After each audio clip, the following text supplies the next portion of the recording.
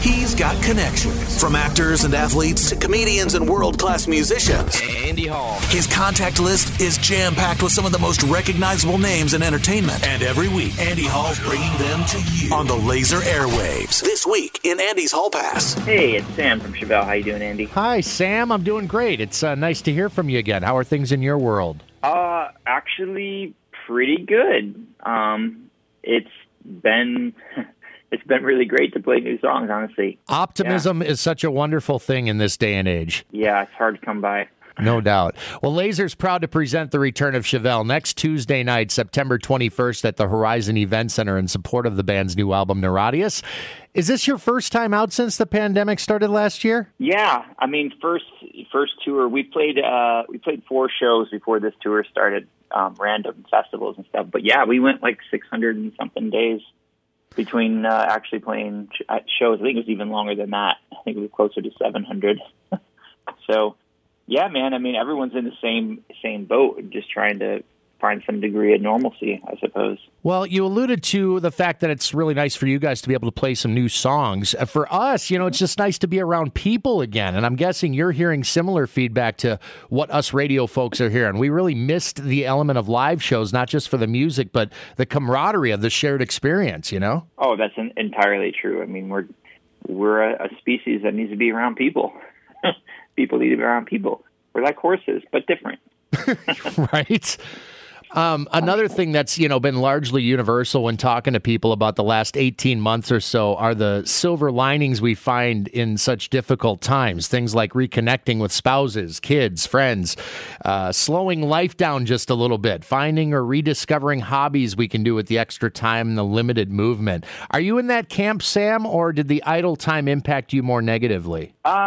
Yeah, I think both. It is hard to find, because the process of writing music is you write and then you record and then you play it out. So it was really difficult to sort of navigate that, not having that music part of it just come to fruition at the end. So I think I battled that a little bit, but it was nice to be with my kids and to do that kind of stuff. I told my wife, though, I said, once you and I finally end up in a hotel room overnight without the children, I'll know the pandemic's over. Oh, God, yes. Absolutely, my man. Absolutely. Yeah, it's hard to find somebody to watch 3 little kids these days. You and I are in the exact same boat, my friend. I got 3 of my own at ages 11, 8, and 5. Never a dull moment. Never a dull moment. Yeah, but all of it is good. I'm learning new things and everything. So, yeah. I mean, everything's positive. I just hope that we're going forward is all. Right, me too. Let's forget about all the COVID stuff for a bit, Sam. Aside from that situation and all the circumstances that are affecting business as usual, when it comes to Neurodius, how has this cycle compared thus far when thinking back on 20-plus years and 9 album releases in that span? I mean, it's been really kind of interesting because we do these shows, and usually it's pretty traditional. You go to see a band, you're like, hey, play the old stuff, don't play your new record. We don't know that one yet or whatever. But we've kind of had the opposite where people really wanted us to play more music off of Neurodius, which has been nice. In a 20-song set, we usually do about 4 new songs, 3 or 4 new songs. So we have enough music and enough time that we can kind of get a little something from everything.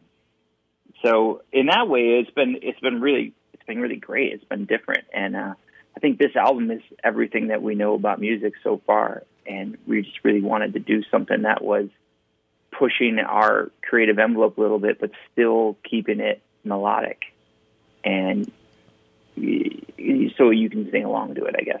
Sure. I know there was a little bit of apprehension from Pete early on. He wasn't sure if people would be into the album, and I'm not sure if those are exact words. I may just be paraphrasing there, but I think there was a little bit of apprehension because you guys were trying a few new things there. Is your sense that people are connecting to these songs more individually, or do you think the collective, do you think Neurodius is an idea that people are grasping onto and they dig? Well, I hope that it's both, but I do see that. I think he was talking when he was saying, I hope people get this record. I think it's more about the idea that rock music as a genre, where we're getting so much crossover between country and pop and hip hop and all that stuff, that it's sort of blurring the lines. And so you wonder if sort of, I don't want to say traditional rock music, but if rock music as a whole is still going to connect. You just don't know.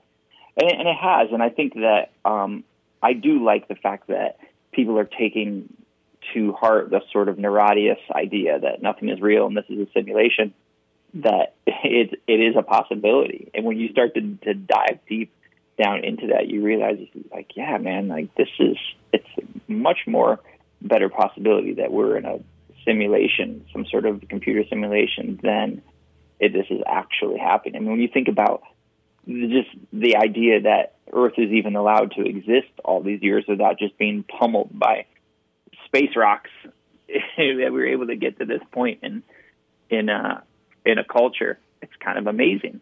I know I'm going deep there, but not really. I sit there in my bunk and I think about this kind of thing at night. I'm with you, man. I mean, this invisible force field around the around planet Earth that's protecting us from all these, as you say, space rocks and such. But for more than anything, I think people, even if they don't completely buy in on the idea of the simulation theory, they probably look for some sort of an escape in a time like we're living right now, don't you think? Sure, absolutely. I think that's a good thing, and I think it will go a little bit further. I mean, there's a lot of hobbies to be had these days to keep you doing something positive and not something negative. And I mean, I use motorcycling. I love to travel by motorcycle. It's a very individual thing, camping, stuff like that. And I mean, it's just a completely another world to be on a motorcycle traveling across state, or even just going for a daily ride. And that's just like, it's just one thing. I have 20 different hobbies that I like to do.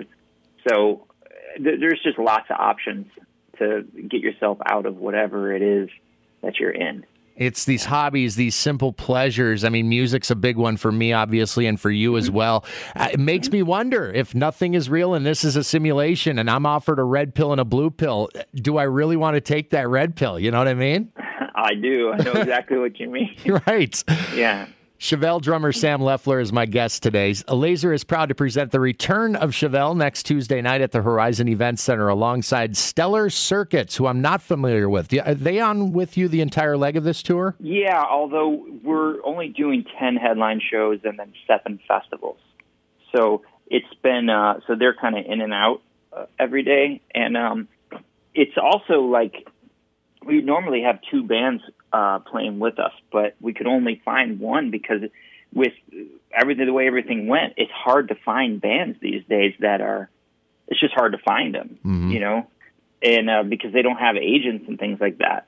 So it's definitely difficult to find. I mean, we were glad that we found one that we liked. So at that point, we were like, oh, okay, we're doing well. Well, I mean, if they're good enough for Chevelle, they got to be good enough for us. You know what I'm saying? Well, you know, people they like what they like. We try to bring out something different than, we just don't want to bring out just the traditional kind of thing. We try to bring out something different, sort of to expand ourselves and everybody else. So, yeah, we'll see. Hopefully people like it. That'd be good. You and I spoke back in March, and one of the items I wanted to touch on was the instrumental tracks that serve as transition pieces, I guess you could say, but feel as though they could have stood on their own had lyrics been written and vocals recorded. Is the sequencing of this album and the inclusion of these instrumentals indicative of any kind of direction you think Chevelle might be headed in the future, or did it just feel right for Neurotius? I think it just felt right for Neurotius. We had a lot of music to choose from for this album. And we don't just like record 20, 25 songs and then pick the best ones. We demo stuff and then the stuff that you want to do sort of floats to the top. So, but yeah, there's a song called Verrucht on this album, and it's just an instrumental. And actually, Pete has a full set of lyrics to it as well, which we thought that might be kind of cool someday to just maybe put out on YouTube, that song with the set of lyrics that he wrote. But yeah, I mean, there's a really special part of music where a singer can pull back and let the music do its thing so that they're not singing over every single part of the music. And I think that's a difficult thing for people to find. And sometimes it's like you just don't need a melody there. And like I said, it is hard for people to know that. Well, because they're used to one thing. I will say, I mean, having grown up in the era I did, there were plenty of bands that were doing amazing instrumental pieces. Metallica comes to mind right off the top of my head. You could count on an instrumental every single album of theirs, and they didn't necessarily need lyrics or vocals at all because the melody was the instrumentation, you know? It was almost a hook in itself. Mm-hmm. Agreed. Yeah, I think that's a special thing, and it's just, you just have to convince the singer to shut up. Yeah, good luck with that. Exactly. Oh, that's funny. The onus is on his brother, by the way, to tell him to shut up. Nobody else will. That's right. That's right. Love it. The writing of Neurotius was essentially finished by the time the pandemic hit, from what I understand. I know the focus right now is on Neurotius, Sam, but have there been any new song ideas in recent months and days? Yeah, I mean, Pete's always writing, so if we have time that we're not rehearsing for a show, we're sort of always writing. So we definitely have plans for another album. So I'm excited about that, but you have to transition from the touring mind space, and the truth is that Pete, and he plays every single day. He sings every day, and he plays guitar 365 days a year to be prepared to be able to do this stuff live. It's that difficult. And I don't play as much as he does, but we, just our rehearsals even weren't off. We play a couple times a week together, and it just takes that much to be able to do it well. And sometimes I see other bands, and I'll look at them and like, either you're not rehearsing together or you're always terrible. That's your options. No in between, yeah. Exactly. So we're excited to see you guys on Tuesday night at the Horizon Event Center. Stellar Circuit's the opening act, and we've got the ticket info in case you don't have yours yet at laser1033.com. Sam, I mentioned the fact that you and Pete have been at this for over 20 years, which is a really notable achievement. And I think we're all kind of in a similar age group here. So speaking of achievements, this month marks the 30th anniversary of a bunch of influential albums from bands we love. Nirvana's Nevermind, Red Hot Chili Peppers' Blood Sugar Sex Magic, Metallica's Black Album, GNR's Illusions, Ozzy's No More Tears, and I think even Pearl Jam's 10 was just a couple weeks ago, late August. I don't know about you, but for 1991 might be one of the best for people our age in terms of our musical journeys. Well, what do you think? I mean, I literally remember where I was for half of those albums when I first heard them, when they came out, when I bought them, those kinds of things. So I agree with you. Like, that is, 1991 was a big one. Those are all very important, influential albums for sure. And we didn't know it at the time, we just didn't know it. I heard Blood Sugar Sex Magic coming home. My buddy just handed me the tape. He's like, yeah, this came out last week. You should listen to it. And I got it. I just understood what it was. And, that is really amazing that those things came out all so near each other. I mean, pretty mind-blowing. And you're right, we didn't know at the time, but I do remember distinctly how some of these things made me feel the first time I heard them. I mean, I'm sure you had the same experience with something like a Smells Like Teen Spirit. I think everybody did, right? Yeah, I remember watching MTV at my buddy's house, and Smells Like Teen Spirit had been out for probably at that point for a couple of months. And I remember that they had some special little program on it where they went through all the lyrics and did like a little ping pong ball above the lyrics as the video went. Yeah. And it was the first time I'd ever seen that. And I was like, wow, that is a lot of airtime and effort for one song. And now, 30 years later, that is one of the most influential songs of all time. And I think they recognized that, with only a few months into that album, that was where it's going to be. And you think about Kurt Cobain as a person, having a life that he had in Seattle and watching that and seeing that come across MTV, he must have been stunned, and probably not in a good way.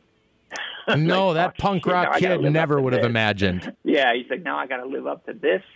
Are you kidding me? Yeah, there's all downhill from there. Something to be said about putting added pressure on oneself once they reach a pinnacle like that. But, come to think of it, who knows where that band would have gone? I mean, we never, maybe never would have had a Foo Fighters for that matter if Nirvana had kept on, right? That's accurate. Agreed. Yeah. What a world we live in, right? Sam Leffler is the drummer from Chevelle, and we are very excited to have the band back in town. I couldn't even remember the last time you guys were here. It's been a few years for sure. Was it the State Fair show? God, I don't remember, Sam. It's been a little while. Yeah, it might have been. I have to look at my schedule. I mean, that's where it's been thousands and thousands of shows at this point. I have to have these references to be able to go back and figure it all out. I mean, we collect our set lists from every show so that we go through these places and we don't have to try and remember, what did we open with last time? What did we play? Did we do this many songs from Wonder What's Next? And that kind of thing. So, I mean, it's good. It's a good reference so that you are doing something different. It kind of helps. Well, I mean, you said it earlier. What was it, 700 days maybe since you guys had been on a stage? And, I mean, I know how excited you guys are to get back out and kick ass again. We're really excited to all get together in a room and enjoy the music of Chevelle next Tuesday night. Cool, man. Well, thanks for your time. I appreciate it very much. And give my best to Pete, and we'll see you guys here very soon. Will do. Thanks so much. All right, buddy. Take it easy. Okay, cheers.